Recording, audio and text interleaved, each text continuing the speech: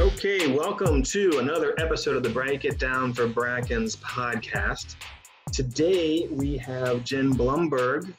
She is a friend of mine, a friend of Jenny's. She's a bro. She's in Bros and Bras, rather. She's definitely a bra, not a bro. She's a professional dog runner. If you don't know what that is, it's similar to a dog walker that moves faster. And she's considering starting a business, walking dogs and running dogs for fitness, but I'll let her explain that. She's done over a year of market research here in Jefferson County, and she feels like it's a good move. So let's hear what Jen has to say about that. Jen, thanks and welcome to the Break It Down for Brackens. Thank you for having me. Great. So tell me about your background. Where are you from? Where have you lived? Your family, education? Well, I am actually from Washington, D.C., which is extremely unusual. Most people aren't actually from there. They just moved there at some point in their lives. But both of my parents are D.C. natives. They went to Calvin Coolidge High School. My mom even went to AU. And when they got married and had kids, we didn't move very far away. I grew up right outside of the city in Maryland. Lived there most of my life. I went to college in North Carolina, but I came back home afterwards and crashed with my folks for a few years. And then I moved out, lived in Maryland for a long time, thought I would live in Maryland forever. And Alan and my husband, we got married and ended up taking a little sideways journey to South Carolina. Lived there for 5 years and moved back in South Carolina. Right outside of Charleston in Somerville. Oh, yeah. Yes. And when we were looking to move back up to the DC area, my husband suggested West Virginia. I was not as keen on that idea. It took a little bit of selling. What did he know about it? Why did he recommend this area? So he ended up getting a job in Northern Virginia, and having, again, lived in the DC area our entire lives, we knew that real estate is really expensive. And we had used to live in Frederick, Maryland, and even to move back where we were was going to, one, be too expensive, and two, it would have been really like a super long commute for him. And Northern Virginia is ridiculous. We would have been in like a little tiny condo with 3 people and a dog and a cat. Who's the third person? Oh, my son, Caleb. He is 9. He's probably going to run around through here at some point, so don't be surprised. Okay. It's a lot cheaper to live out here. In South Carolina, homes are pretty inexpensive. So we had a really big 2-story home in South Carolina, and then moving back up this way and thought of downsizing as much as we would have to live in Northern Virginia just wasn't an option. So Alan really had done some looking around, and we'd always gone to like Harper's Ferry in that area and done hiking and stuff there when we lived in Maryland. Again, we didn't live that far from here. It was just wrapping my brain around the idea of living in West Virginia. I had certain notions of what that would be like. Right. Yeah. I was wrong about everything. The stigma's right. Yes, there is a stigma. And then we checked out Charlestown. I love my house. I love my neighborhood. I'm glad that we moved here. And then I have just met the most wonderful people since we've lived here. I feel very lucky, and I will tell people all the time, I have never been so happy about being wrong about something in my entire life. That's really I was sure I was going to be miserable, and turns out I was wrong. So how long after you moved to West Virginia did you find Bros and Bras? Which, if people don't realize, it's a social and fitness club that has about 25 monthly events where people get together and do walks or runs or hikes and socialize and stuff like that. It's a great way to meet people. But How long was it after you had moved that you found Bros and Bras?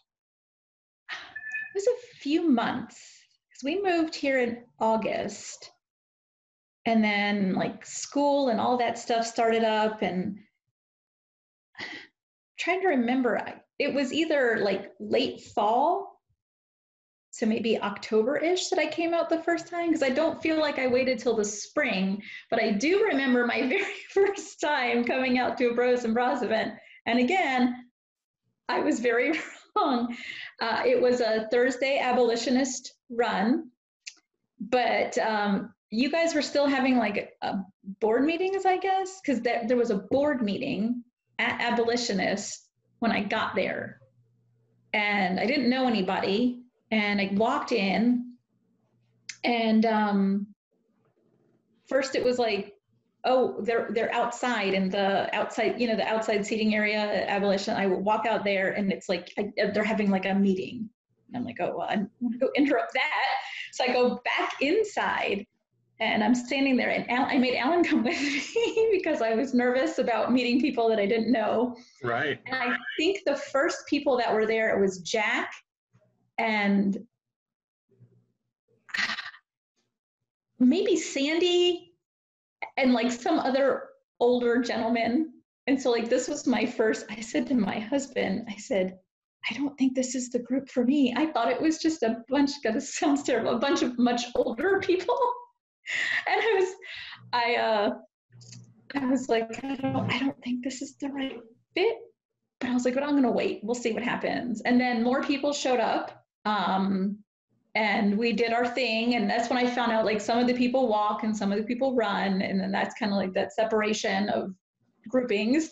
And then we came back, and Alan didn't run, but he stayed at Abolitionist while we were out. And we came back, and then everybody went outside. We hung out, and we had pizza, and we just had a great time. I met the Thompsons that night, Vicky and Patrick, and like they ended up sitting with us. Turns out Patrick grew up like in the next town over from me. So that's cool. Yeah, it was really funny. And so we just ended up chatting, and it was like a great time. And then it was like, okay, well, when's the next event? And kind of. Well, how did you find out about us initially? I'm gonna assume it was Facebook. I don't really remember, but I think it was Facebook. I think I probably. If we were still having board meetings, that was quite a while ago. Well, we've lived here for 2.5 years, so. Wow, that's not that long ago. No. All right. Well, so what else happened since you joined the group? What else? What other experiences did you have that were not what you thought they would be?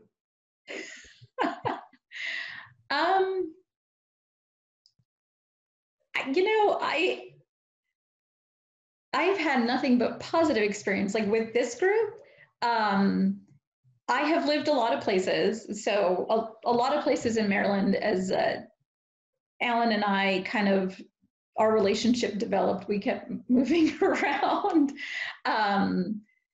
But I probably didn't join any sort of groups until we lived in our last house in Frederick. And because I was working full time all the time, and running was always like a little sideline activity for me. I was never a serious runner. I didn't get really into running per se until when I got engaged.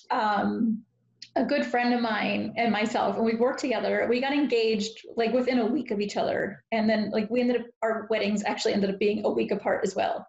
And we had this idea to get fit for our weddings, so we would like look great, we would start running, but neither of us had any sort of running background. I ran track in high school, but like not competitively. I did it as to have an activity after school. Sure. And so our running plan to get fit, I know you're going to love this being a runner, we would do 1 5K a month. That was our plan. That's 3 miles a month. I don't know what kind of exercise we. Oh, so it wasn't a 5K race that you trained all month for. It was just 3 miles per month. Yes. It's really silly when I say Yeah. So I hadn't ran. No. And I hadn't ran like for any sort of reason since I was in high school. But like, and I thought, okay, 3 miles, that's like, whatever, that's nothing. I mean, I was pretty young. I was 28, I guess. So the first 5K we signed up for, I'm like, that'll be no big deal. And I got out there and I ran the first mile. I did run. And then I walked most of the rest of it. And then I think I might have ran like that last half mile. It took me like, it was probably 45 minutes or so, close to an hour to do that first 5K. And I was like, man, this was a good idea. And my friend, she did better than me, but also she wasn't a runner. So she's like, we got to come up with a better plan. Like, our plan is not a good plan. So we found a local running group, which I lived in Montgomery County in Maryland. So we joined the Montgomery County Roadrunners. And I'm sure you're familiar with like Roadrunner Clubs of America. You know, it's all over the place. And that was a great group. It's much different than Bros and Bras. They like have a whole, they have like training plans, and you group out by paces. So like when you go on long runs, you're running with the same pace group. It's more structured, I guess, than like Bros and Bras. But it was good for me at the time because I hadn't ran in so many years and I literally had like zero clue as to what I was doing. And I met like a nice group of people. It was not social like we are. We were social in that when we would go on runs together, we would talk. And I stayed with them all the way through training for my first half marathon.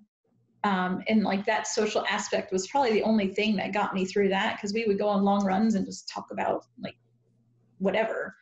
But I didn't make like lifelong friendships out of that group. Then when we moved up to Frederick, and then Caleb was born, I joined Moms Run This Town, which is, again, it's another nationwide group. But they didn't do a lot of activities together. Like we'd get together and do some runs. Then a couple girls in my neighborhood, we started our own running group. We were the Urbana Soul Sisters. But again, it was like, that was super casual. None of us had any idea how to run a running group. Like the girl who got the idea, she was like a collegiate level runner. Like she was super competitive. And like the rest of us were like, we're just moms. I do that. So it was fun though. And we got matching shirts. That was. Oh yeah. Yeah. It's funny. I listened to the podcast you did with Pam. And it was funny to me that her running group was also named the Soul Sisters, and they had matching shirts too. It must be like a thing. It absolutely is a thing. That's part of what inspired our club, is matching shirts. I was like, it'd be cool if we could be like, we had like a flag and maybe like matching shirts, and we're like a fitness gang, and we could get fired up before a race. That'd be good. And then, but we wouldn't take it too serious because we go to the restaurant or a bar afterwards. We don't care who's winning. It's just more of let's be a really soft gang of fitness. That's what you were doing with the Soul Sisters. So was Pam. Yes. So was so many other people. But like, so her Soul Sisters was like a huge group. Ours was like, there was like 6 of us. Excuse me.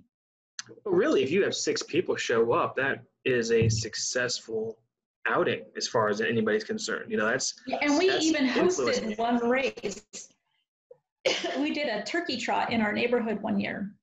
And we got it like timed and everything. It was like a big deal for us. I know. Who was in charge of that? So I don't know if I think they kept up with it.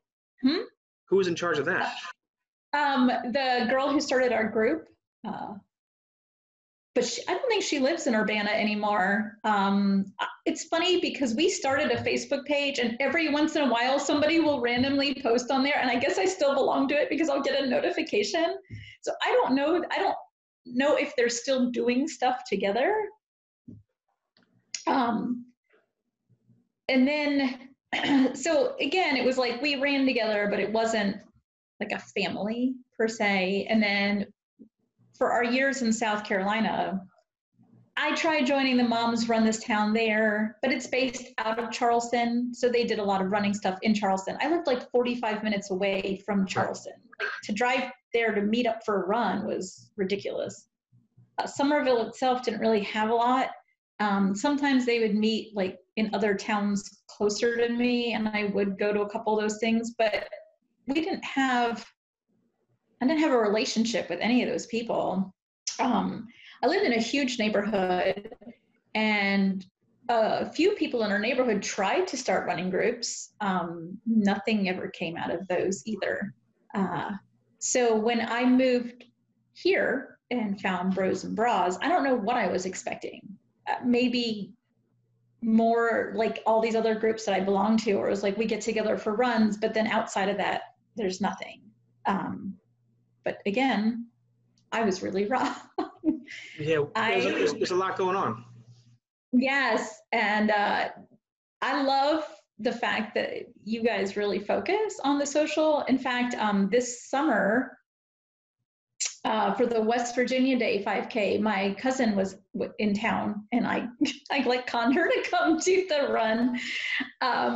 And I was like, you need to come and do this thing. You have to meet my running group. And I showed her the Facebook page, or I think that's what it was. And she goes, right. I love that it says social and fitness. Like they put the social first. And like she was the first one to like point it out to me. And I was like, but it's true. Like that's what I think the emphasis is. It's like the running is like a side event, but it's more about developing relationships. And through your group, I have made, in the short time, really, if you think about it, I have made like just great friendships. I consider like family, and I wasn't expecting that in the least bit, and so pleasantly surprised. Jen, it's not my group. It started off as my group, but that was literally 5 years ago, and that lasted for about 3 months. And as it grew into some people who were very dedicated to fitness and some people who were very dedicated to social, somehow, and I think Sarah Thompson says it best. She's like in podcast 6 or whatever. She says the fact that we go out for a walk or a run ties us together when we come back for the social.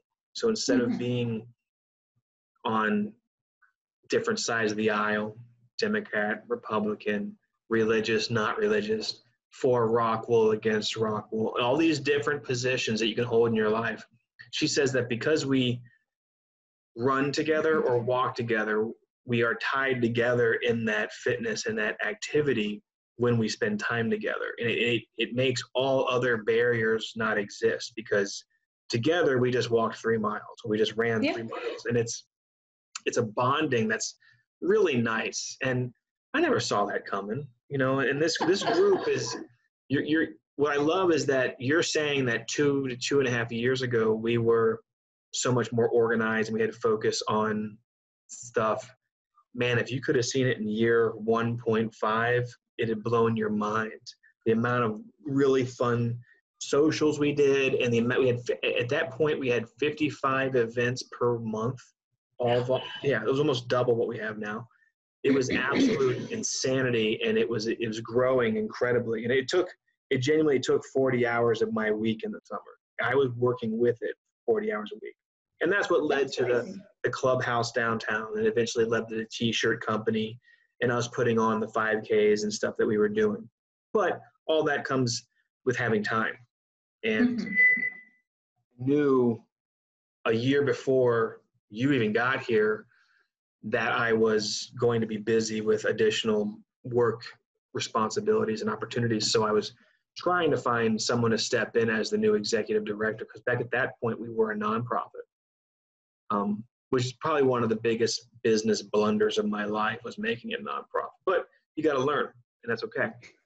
So I love that it's still organized, but it's still organized because of people like you, even though you may not want to accept it, but people like you, Amber, Jack, Bacon, Melissa Kerr, every leader, and there's probably 40 of them, that could say I'm a lead. They could personally say that they wanted to, I'm a leader of Bros and Bras, and they help keep the organization flowing forward. They keep coming up with the new ideas on things to do to challenge ourselves. And that's a real beauty in it. But it was different. It was different years ago. And what's really incredible and what's going to be fun to see is how when the quarantines and things lift and people start getting back out there, no matter how slow it is, I know that Bros and Bras will pick up exactly where it was. Like there's no squishing this. And I was actually talking to somebody a while back, and they've even been on a podcast. I can't remember, but it was more about what would happen if me and Jenny weren't here anymore. Would it still continue on? And I believe it would. And Jack, I believe, is who I was talking to. He believes it would also. And that rubs me right, man. I love that. I love the fact that it's so on its own. It's grown up. It's out of college. It's got its own family. It's got its own house. Doesn't even live near me. So it's not like coming back home all the time, but it can when you know what I'm saying? It's so mature now that I love that it would grow into whatever it is. And that people like you can move here, kind of see something on social media and come check it out and just be happy. And I'm sure some people aren't happy. Some people want competitive groups, and there's some competitive people, Yeah. whatever. But like I said, a lot of the organization and the back end work shut down because I didn't have time. That's a nice segue into when people don't have enough time to walk their dogs.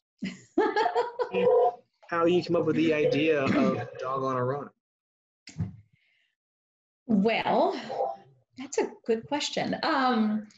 So when we moved back this area, from living in South Carolina, I had been working part-time down there. I have not had a full-time job since Caleb was not 10 months old. And now he's 9, so it's a long time. And I like the idea of being home for my child, being here in the morning when he leaves to go to school and being home when he gets home from school. So when we moved here, originally I was going to find another part-time job. I had no ideas in my head to start a business of my own. Go find something to do. In fact, I even went into Two Rivers to see if they were hiring. I'm not a serious runner, but I run. I'd gotten stuff there before. Kind of looked around and nothing was really biting. And, Alan is very patient and was giving me freedom to kind of figure out what it was I was going to do. And he's like, but,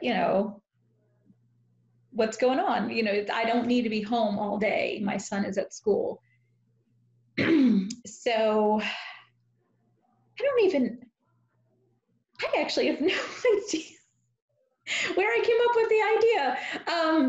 Well then who was your first customer? How did it come about that you were available to walk somebody's dog? So I think what happened was I was trying to think about things that would be helpful.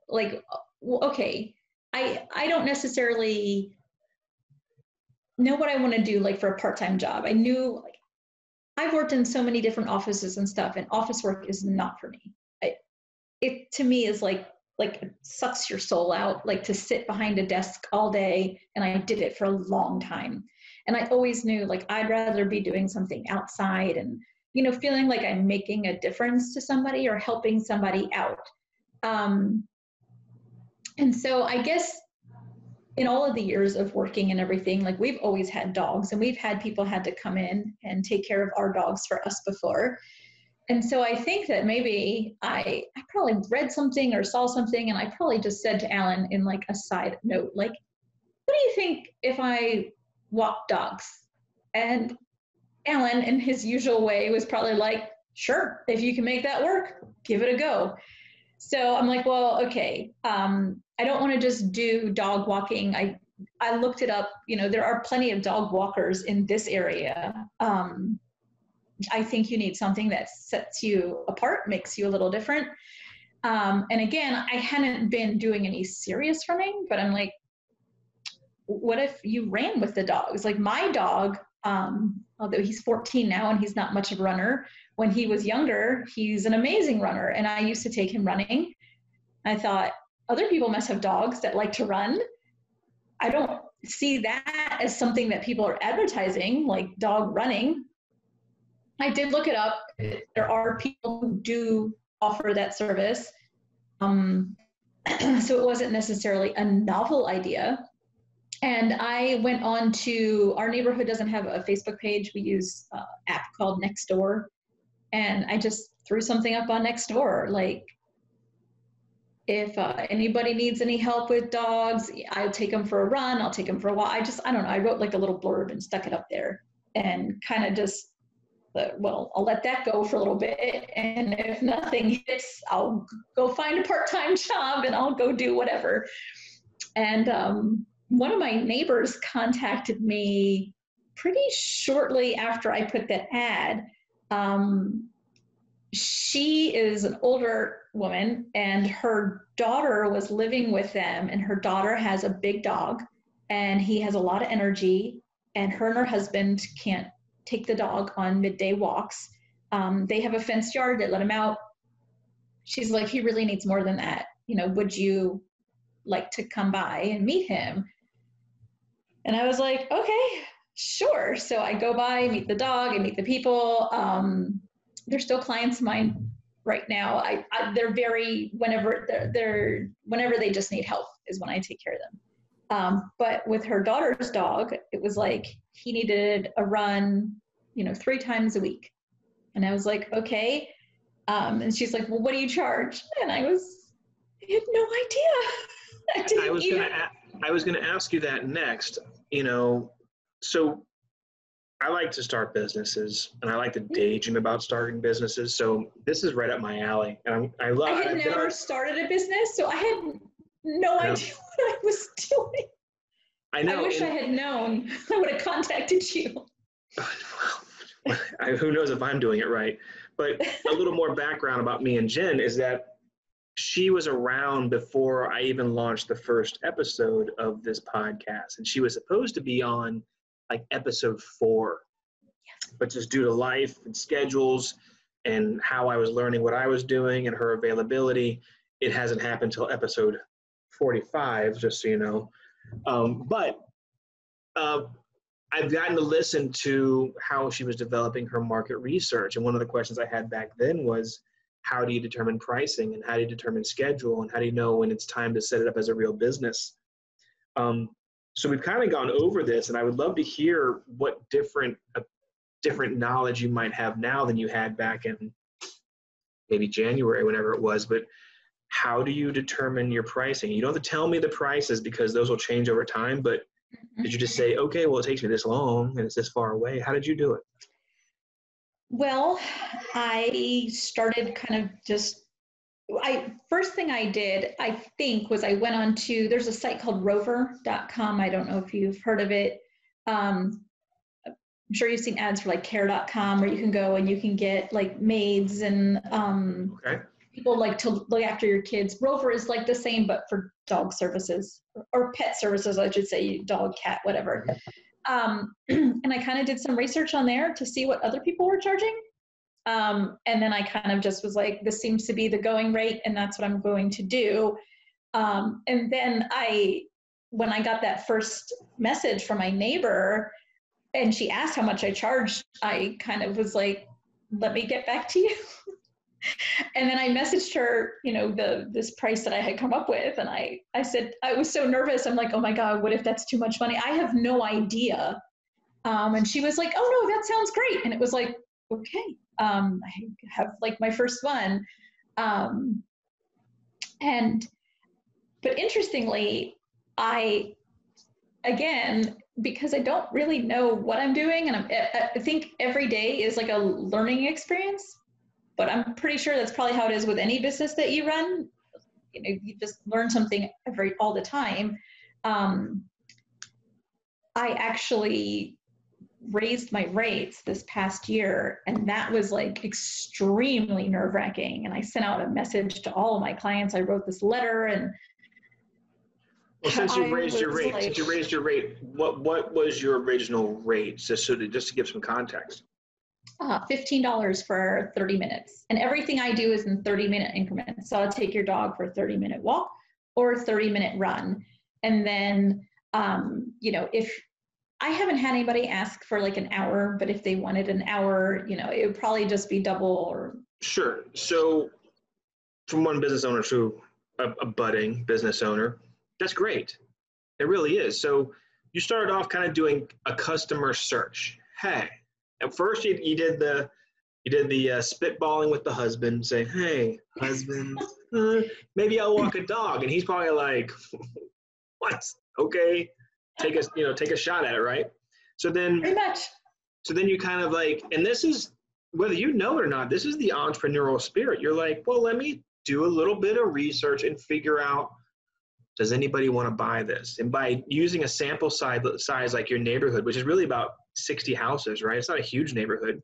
Mm-hmm. You're able to get 1 to 2 customers out of the gate, right? Like that was good. So then you have to do your price research, which is looking at what the competitors are charging nationwide or regionally or whatever, which was genius. Instead of just kind of winging it, you just kind of said, I'll be close to their price, right? Mm-hmm. And for that sample size, that price seems right because, the drive far, or you could walk there. And then as most new business owners would do, they carry that pricing outside of their neighborhood. Yes. And then all of a sudden you're looking at drive times. And when you own a business, you have to, almost like a psycho, you have to stare at every number and the numbers you don't think of, right down to, okay, my normal clothes that I walk dogs in, I have 5 different pairs and they cost this much. And if I need them the last 3 months, or a year, you can break that down into the cost of every dog walk. But then you got to look at travel times. If it takes you 10 minutes to get there and then 3 to 5 minutes to get in the door and get the dog leashed up, and then 30 minutes of walking, it's really that you're charging everybody almost an hour, including drive time, or 45 minutes, or the minute it steps into that second half hour, that becomes the second half hour. So then you have to adjust your price. And you'll tell me your price now, but I think it gives good perspective that you have to change your price because you were just trying things still. So that's really good. Yeah, the first few was those first few contacts I got every time that I messaged a client. Like my heart was like racing. Like, are they going to contact me back? I don't even know. So the first one was through Nextdoor, and then I used Rover to put an ad on there and that's where I got the first like real group of clients. I had people contacting me through that app, and then I would hook up with them and go and, do like a meet and greet and go over everything. And I kind of felt like I was sort of like figuring things out. There's still a lot of things that I need to do to make things more official. Oh, we're not there yet. We're not there yet. No, I still have more foundation building questions.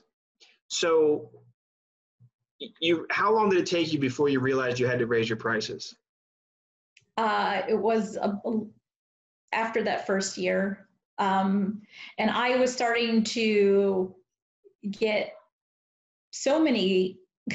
I was getting enough clients that there were certain days, I have clients that aren't every day. So like certain days, like Mondays and Thursdays, I don't know what it is with those particular days, where I was literally like running around like a chicken with my head cut off to try to get like to my clients within a certain time frame, that I was like, if I don't raise my rate, that's not worth it to me.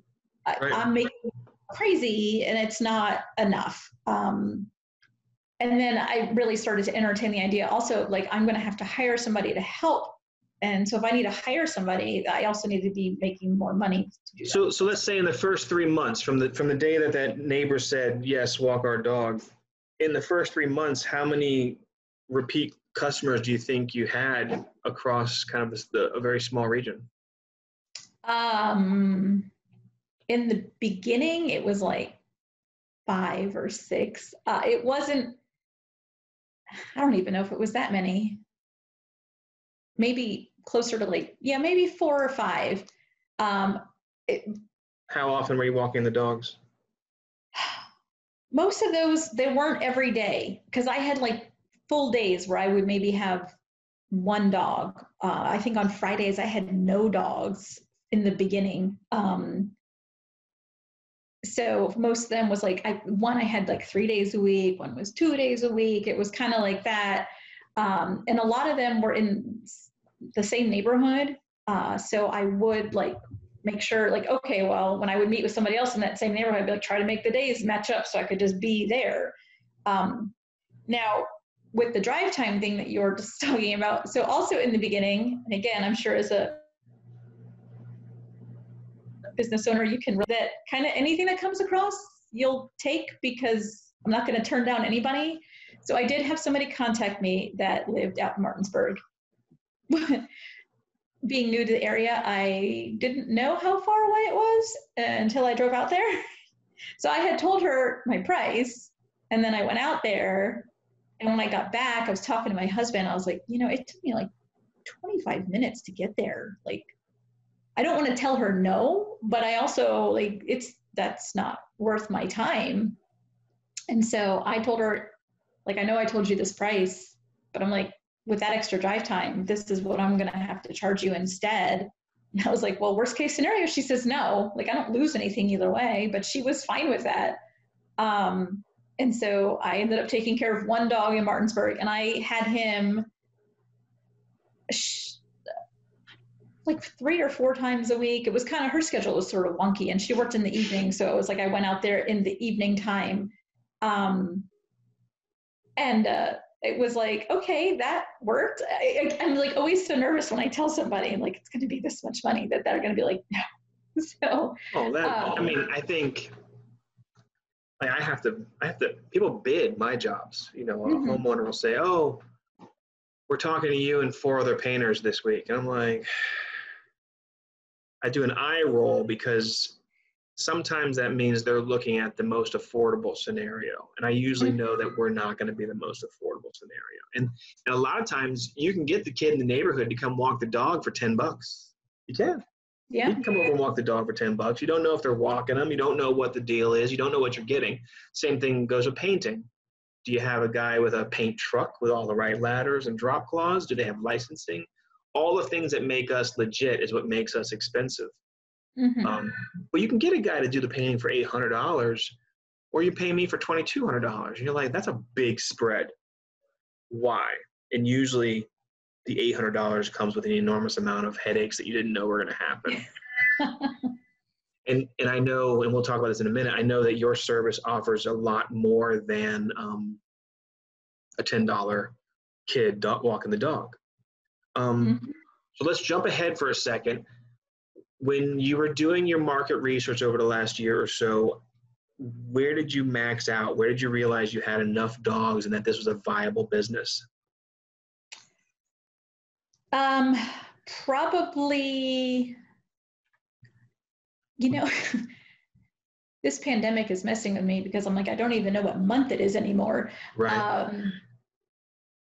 Probably around the summertime. Summertime, things like tend to, strangely, would be opposite. You would think like more people would be home in the summertime and things would slow down, but in the summertime, like things just really ramp up. And I started having people contacting me about dog walking services, and I had to turn them down because I literally have no more time. And that is how many miles were you running, do you think, on your busiest months per day? There were days that I would run 10 miles and probably walk another 2 or 3 miles. There was a lot of days I was like, if you took everything, running and walking together, that I was easily doing a half marathon a day. Wow. I was very tired. I bet. And that's per day. Is that 5 days a week or 7 days a week? 5 days a week. I tend to not take care of dogs on the weekend. Just during the weekend, most people are home.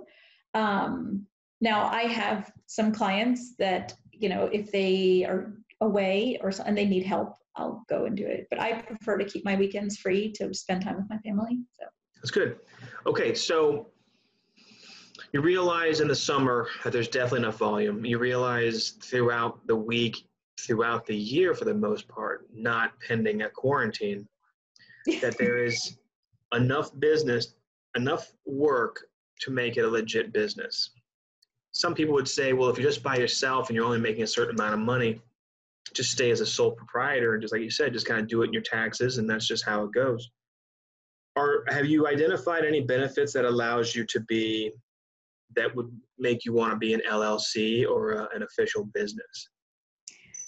Well, so over the winter, I spoke with my accountant, and we talked about a couple different options.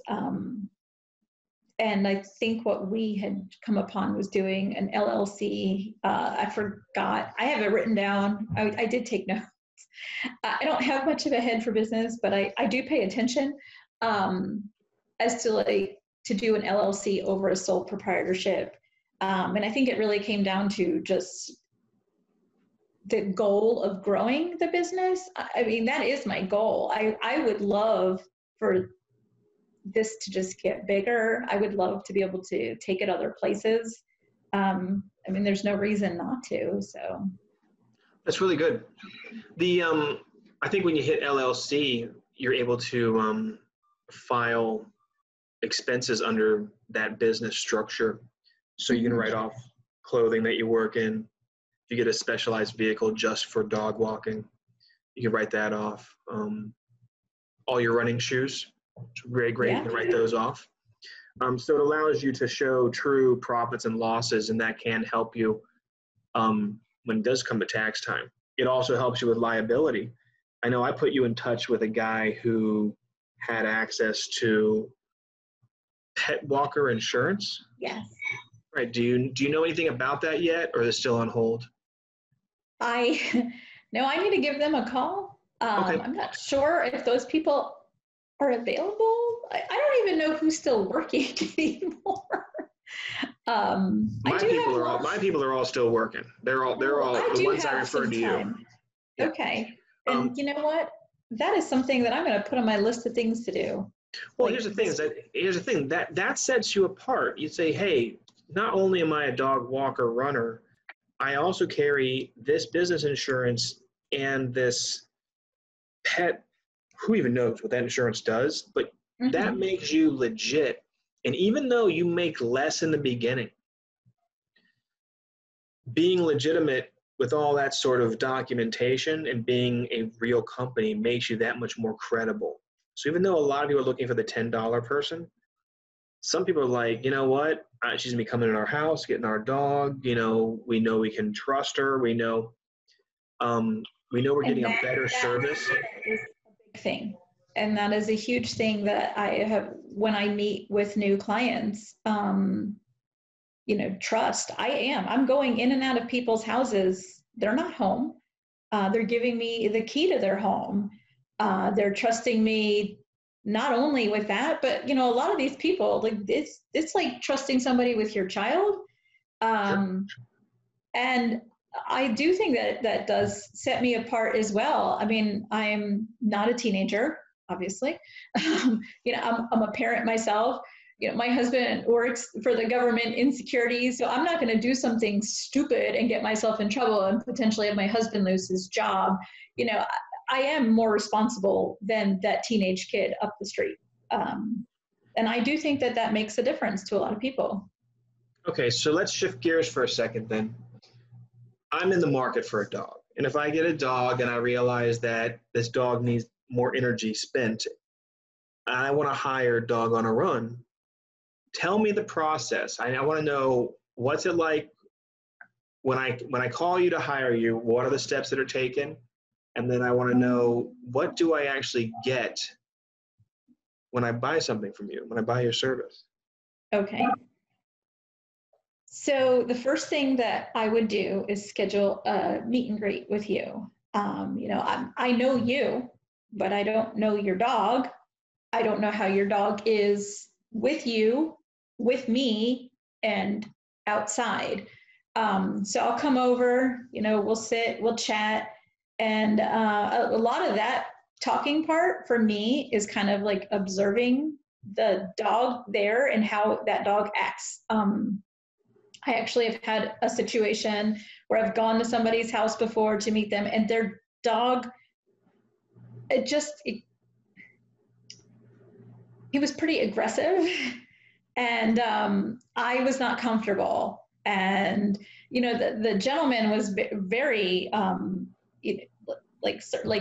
this is just how he is in the beginning. He'll be fine if we just sit and talk for a while. He'll settle down. I'm like, okay, I didn't feel great. First of all, it was a Great Dane, so the dog was giant.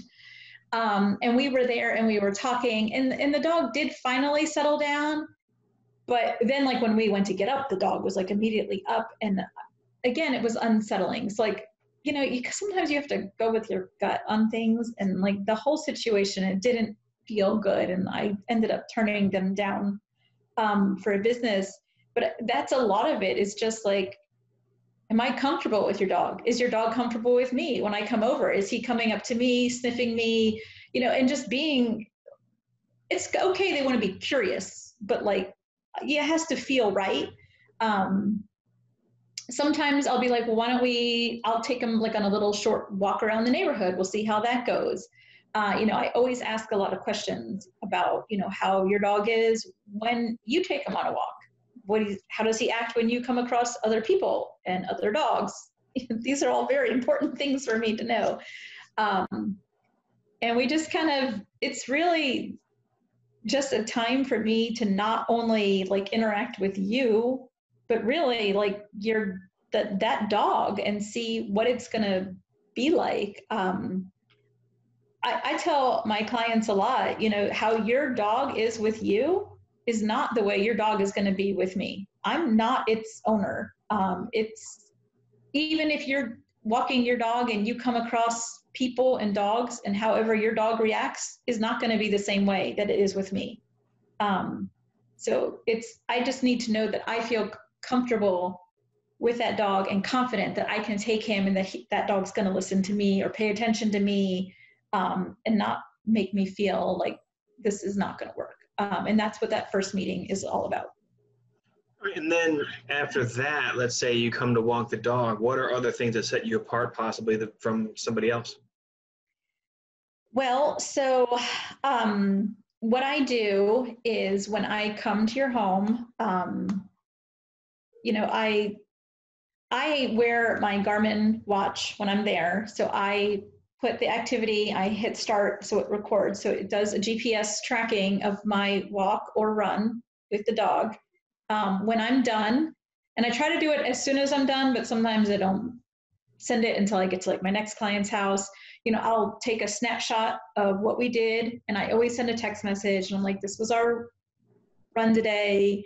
I always put like a little, like, we had a great run. Your dog peed X amount of times and pooped. And hey, No, that's great. That is absolutely awesome. About poop than anybody. But what I tell my clients is I tell you exactly what I would want to know. Like if somebody came to my house and walked my dog, I would want to know, did my dogs poop when they were out with you? Or am I going to come home to a potential mess in my house? Did my dog, and sorry, this is going to be a lot about poop, but like, but look, this is unfortunately a big part of my job. Like also, if I was walking your dog and your dog had diarrhea, like you would want to know that, because that means that potentially when you come home, you're coming home to a mess, or if I came into your house and there was a mess on the floor, like I let them know that. I also, and this is probably, I don't know, me going a little above and beyond, but if I do come to your house and there is a mess, I always do my best to clean it up, because I wouldn't want to come home to that if it was already there. So I try, but I let them know. I try to give them all the information that I, as a pet owner, would want to have. And then they know exactly what we did. They have a little snapshot. I send them the little GPS map that we made.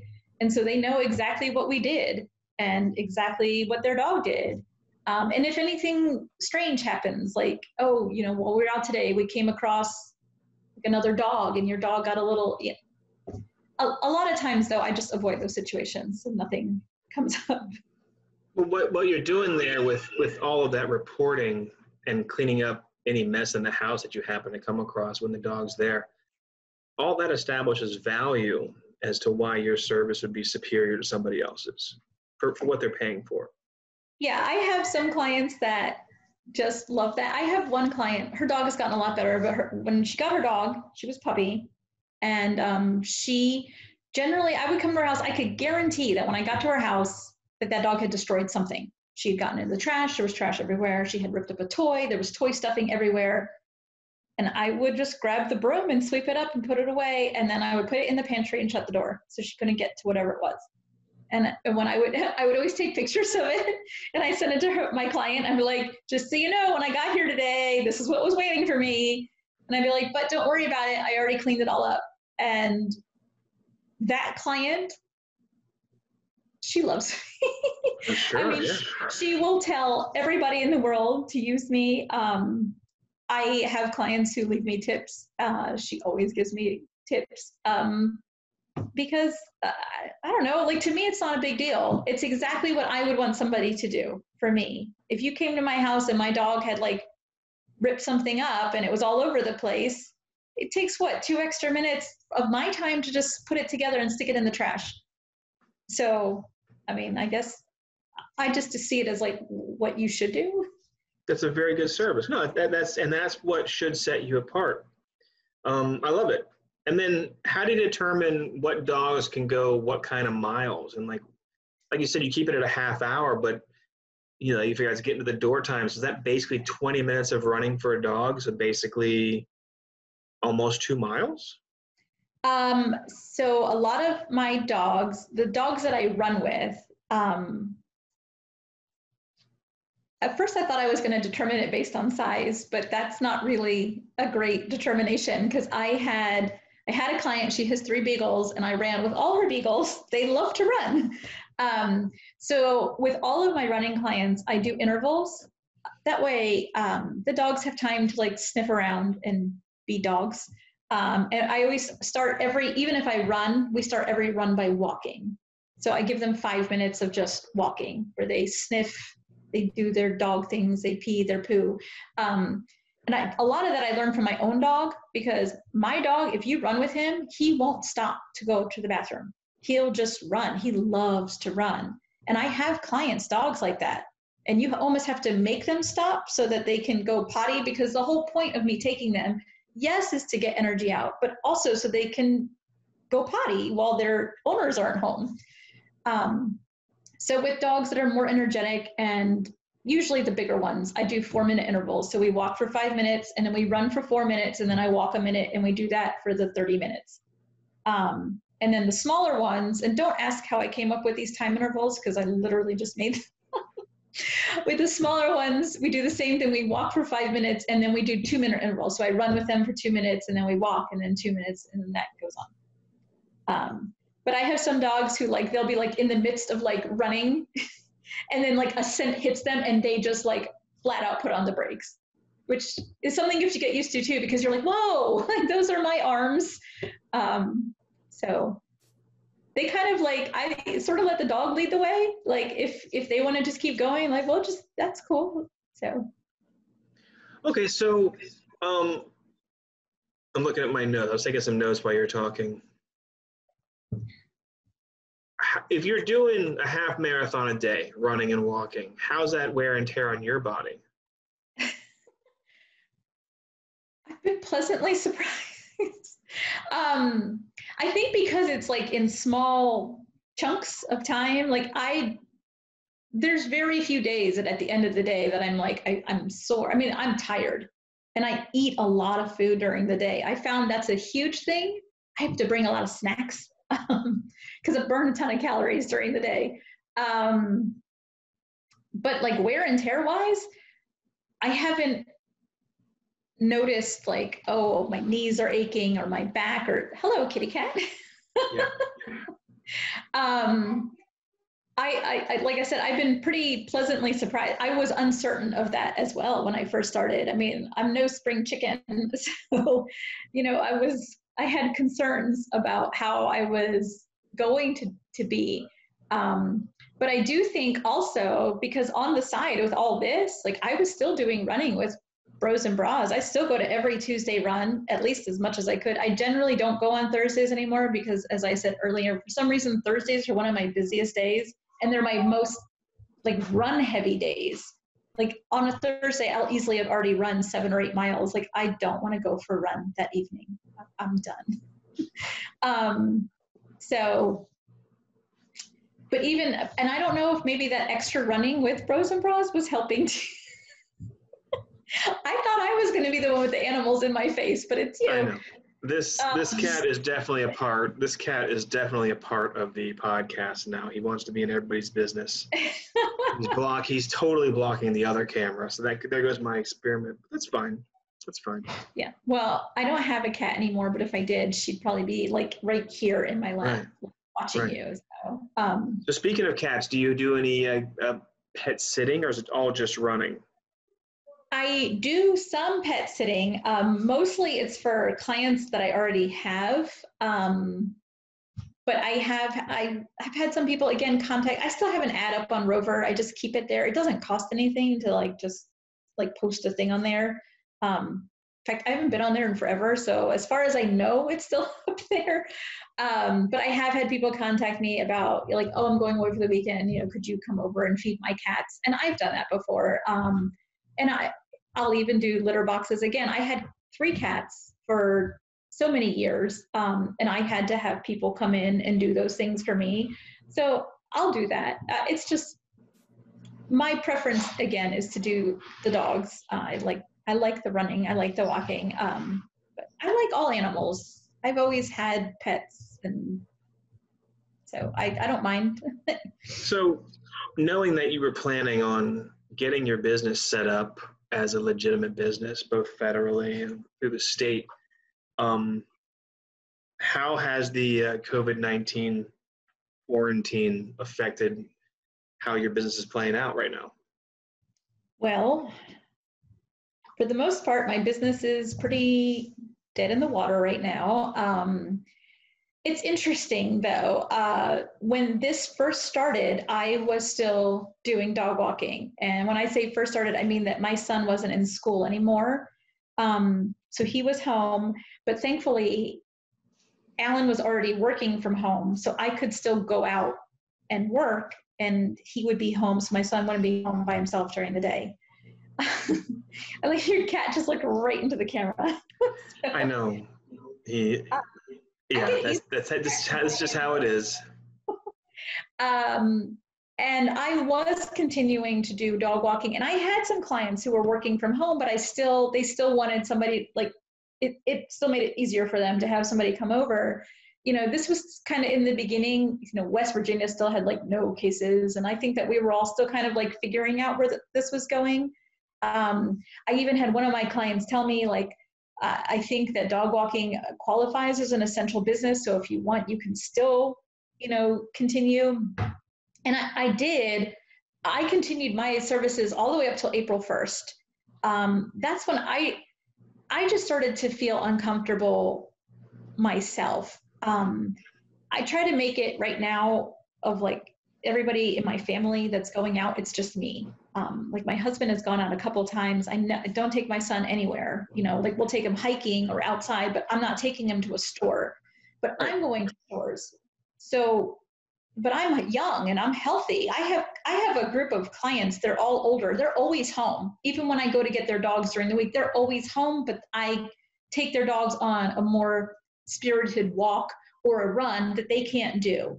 So what if, God forbid, I went somewhere and I got exposed to something, but I was asymptomatic because I am young and healthy and I brought it into their house? Right. I really started thinking about that, and I was like, I don't want to be responsible. So then I made the decision, which was not easy, that as of April 1st, I was going to cut off my services. I do have a couple clients that have to work. They are considered essential. And so I have 2 clients that I am still helping out. We have like a whole system.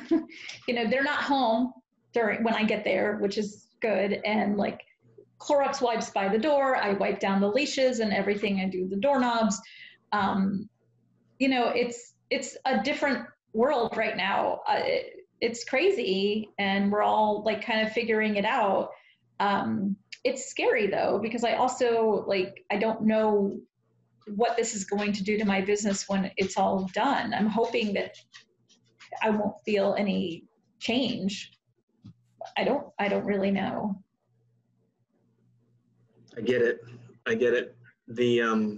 It's a very challenging time when you're trying to figure out how your business should be.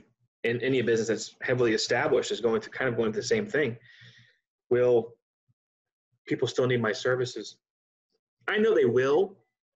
I think they'll be slower to hire, or slower to say, okay, let's do it. Or it might go crazy and everybody wants stuff done immediately. I imagine you won't lose much business at all once you decide to fire things back up. I'm really hoping not.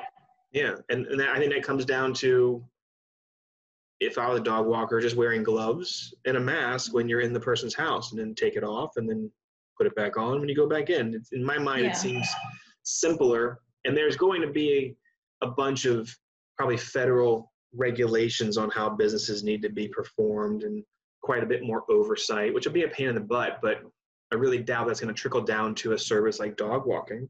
Or maybe it will. It's hard to say. I really don't know. It's a shame too, because as my husband pointed out the other day, things were really ramping up for me, to the point of hiring somebody to help me out. I was looking down all these avenues, and then this just slams a big door in your face. And nobody could prepare for this, right? No. There's no precedent. So. No, well, Jen, here's the deal. This is what I do. And you have a friend that you talk to for coaching when it comes to business. And I wonder what their perspective is also. But my perspective on this is one of, I'm ready to, as soon as it lifts, my company is actually ready to attack. We're ready to be extremely streamlined and efficient moving forward as the economy begins some sort of rebound or a further depression. But ultimately, I'm positioning myself so that I know I can be 150% moving forward. I know that. And I think that's what you should be doing. You should be saying, hey, let's make sure my website's up. You take this time to build your website, to build your social media, to build how you, a more streamlined version of how you deliver the content through text message to people, or if it's an email. And then when you do go to hire people, are they going to be forced to wear the Strava watch? So spend this time looking for deals on Strava. You know what I'm saying? It's literally you're being given a pause button for your business. And although you're not making any money, this is extremely invaluable time that you will not have once it gets busy again, especially as you go legit. So this really should be your time of reflection and making it be the most badass dog on a run it can be. So interestingly, I was talking to somebody who is quite a accomplished business person who had mentioned, oh goodness, hold on. That's my vacuum cleaner. My robot vacuum is going off. Let me go turn it on. Okay. You want to say hi to the camera? Hello. Sorry, okay. It must be 3 o'clock. That's what time my vacuum starts vacuuming. Hold on, look, my other dog came in to say hi. Oh, hello. Look, Bella, you can be on TV. Anyhow, so this person had mentioned about finding other dog walking Facebook pages. I'm talking about you, Kevin. Okay. And I did actually joined a page, and that is something that they've been talking a lot about. I've actually been doing a lot of reading on there because it's interesting. now this page is not just people in America, it's people all over the world. And it is interesting how different people are doing different things during this pandemic. There are some people who are like, I'm just going to keep doing my job. I'm going to keep walking dogs. I'm going to do whatever. And every person has done what I think is what they feel is the best thing for themselves. Like I said, for me, I probably would have clients who would have still used my services. I just, for me, didn't feel comfortable continuing. But all those things you had mentioned was things that, because people are on there all the time saying, what are you guys doing during this? And that's a lot of it is going onto social media, improving your Facebook page. I just read one today, and I get ideas to do things and then life happens and then it doesn't always work out, but even today I read and somebody's like, well, I send like a weekly just text message update to my clients. And I have checked in with quite a number of them, but I'm like, I should really make that like a once a week thing. Like, hey, how are you guys doing? Say hi to Rover for me. And I really miss seeing you guys. And I have been with some of my clients, I check in with them. I just want to check to see how everybody is doing, but this is definitely a time that I could be using to be building all of that framework, making it stronger for when this does hopefully go away and we bounce back, right? That's the goal, and that we come back as strong as we were before. So it would be good to have a stronger base. Just some days are harder than others. Yeah, I get it. I also like the idea, if I was in your shoes, so new to like starting a business even, is to additionally reanalyze your prices. Say, okay, now I know it costs Y, because it was X, now it's Y. And I think for every client I have, it can stay Y because they were on during my market research. But now I need to develop pricing Z for how it is really moving forward. For when it comes to the fact that I have to hire an employee, or I have to hire, bookkeeping, a way to kind of measure all of the different pieces that go into the pricing. I think that would be something that would benefit you also. But I mean, it's hard to homeschool and it's hard to do all those sort of keep the family together and that sort of stuff when you're quarantined the way that we are. But I think you can come out swinging with a whole new price schedule and a whole new approach, especially with a website. Where are you going right now? My battery is dying. I had to get the cord.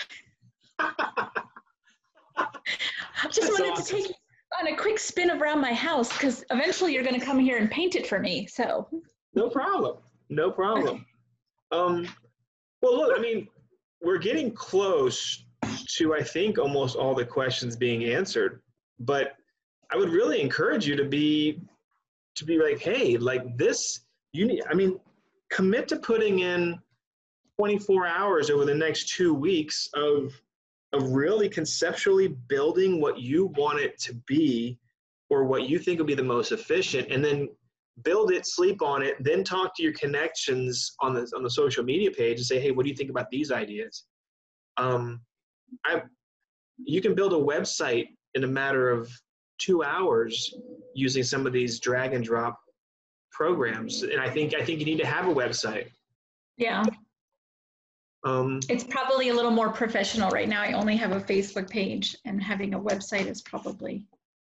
Well, I can probably help you when it comes to website stuff because I build them a lot and then I rebuild them. And then what's great about them is you can adjust them all the time. Mm-hmm. So I guess your next steps are to get established federally and statewide so that you're a legitimate business. Figure out what you need to carry to be a legitimate business. Adjust your pricing a slight amount, because here's the deal: you can't ever ask for more. You can always lower your price. So if you charge somebody $40 and you realize it's way easier than you planned, you can charge them $35. Or hey, prepay for 3 months straight and I can give you a 10% discount. You can't pull that off unless you have a high enough price. Yes, and again, that page that I found, this dog walker page, there are people that they do where you like prepay like X amount of like for a month's worth of services, and I guess you get a discount. Like I would have never thought of doing something like that. So yeah, I think it's easier to offer discounts. For example, I have to adjust all my pricing because we offer credit card purchases now, so I have to adjust that 2.1 to 2.9% interest, or not interest but fee. The fees, yeah. I mean, $1,000 job, that could be. It's a lot of money. A lot of money. So it's like, and that's just to take a payment. That doesn't make any sense to me. So if it breaks down to just dog walking prices, even it still adds up to being a lot of money. So you got to take that into account and say this much. Eventually, you're going to need bookkeeping software. That's going to cost you between $50 and $75 a month. You figure you do 75 dog walks in a month, that's $1 off of every, just to have bookkeeping software. You know, this things like that. When you start to look at all your expenses, you realize that you have to be more expensive, and it's easier to realize that early than it is later. But right now you've got, I mean, this is your college time. This is the time to be literally grinding and figuring it out, what you've got to do. Because once you get busy again, you are going to lose 900% of the time you have now. That's like true. You'll have literally nothing, no time to do it. So as someone starting a business, this is beautiful and a great opportunity for you, I think. So it's a nice way to put a positive spin on what's going on right now. Oh yeah. Yeah. I mean, the companies that will survive will be the ones that are able to hunker down and rebuild and attack as soon as restrictions are lifted. So no website yet, but on Facebook you can be found at Dog on a Run, which is DOGGONE a run, and I'll put that in the show notes. You can also text Jen at 240-447-1757. And you probably don't need dog walking right now, but when it's coming up, get a hold of you or pre-book you, because I imagine that's another thing to determine. How many actual available slots do you have inside of a zone? And then write it down and say, that's it. I can't take every job. Another move I like is, okay, I have these 20 prime time slots. I fill these at full price, and then you have secondary time slots that are slightly more affordable. And then you have the third time slots which are a little more affordable. And that way your prime hours that you know are the most difficult for you but most beneficial for others, you are truly being compensated at an appropriate rate for. But again, I can talk about this crap all day. So is there anything we missed? Anything else you want to share? I don't think so. Just hope everybody's out there staying healthy, staying safe. Well, cool. This too will pass, right? Absolutely. Well, Jen, thanks for being on. Jen with Dog on a Run. I look forward to seeing where this goes. And hopefully in about 6 to 8 months, we can have an update podcast to hear how the business has shifted and what you've learned, because that's one of the things I want to have on this podcast is lessons that other business owners have learned. And I encourage you to listen to these podcasts as well as other business podcasts, so you can just hear what others are going through and realize, A, that you're not alone, and B, you'll hear like, I had no idea I should approach something like that, you know? So, Okay, well, if that's it, thank you so much for being on. Sure, thanks for having me. I'll see you later. This podcast is brought to you by City National Bank in Ransom, West Virginia.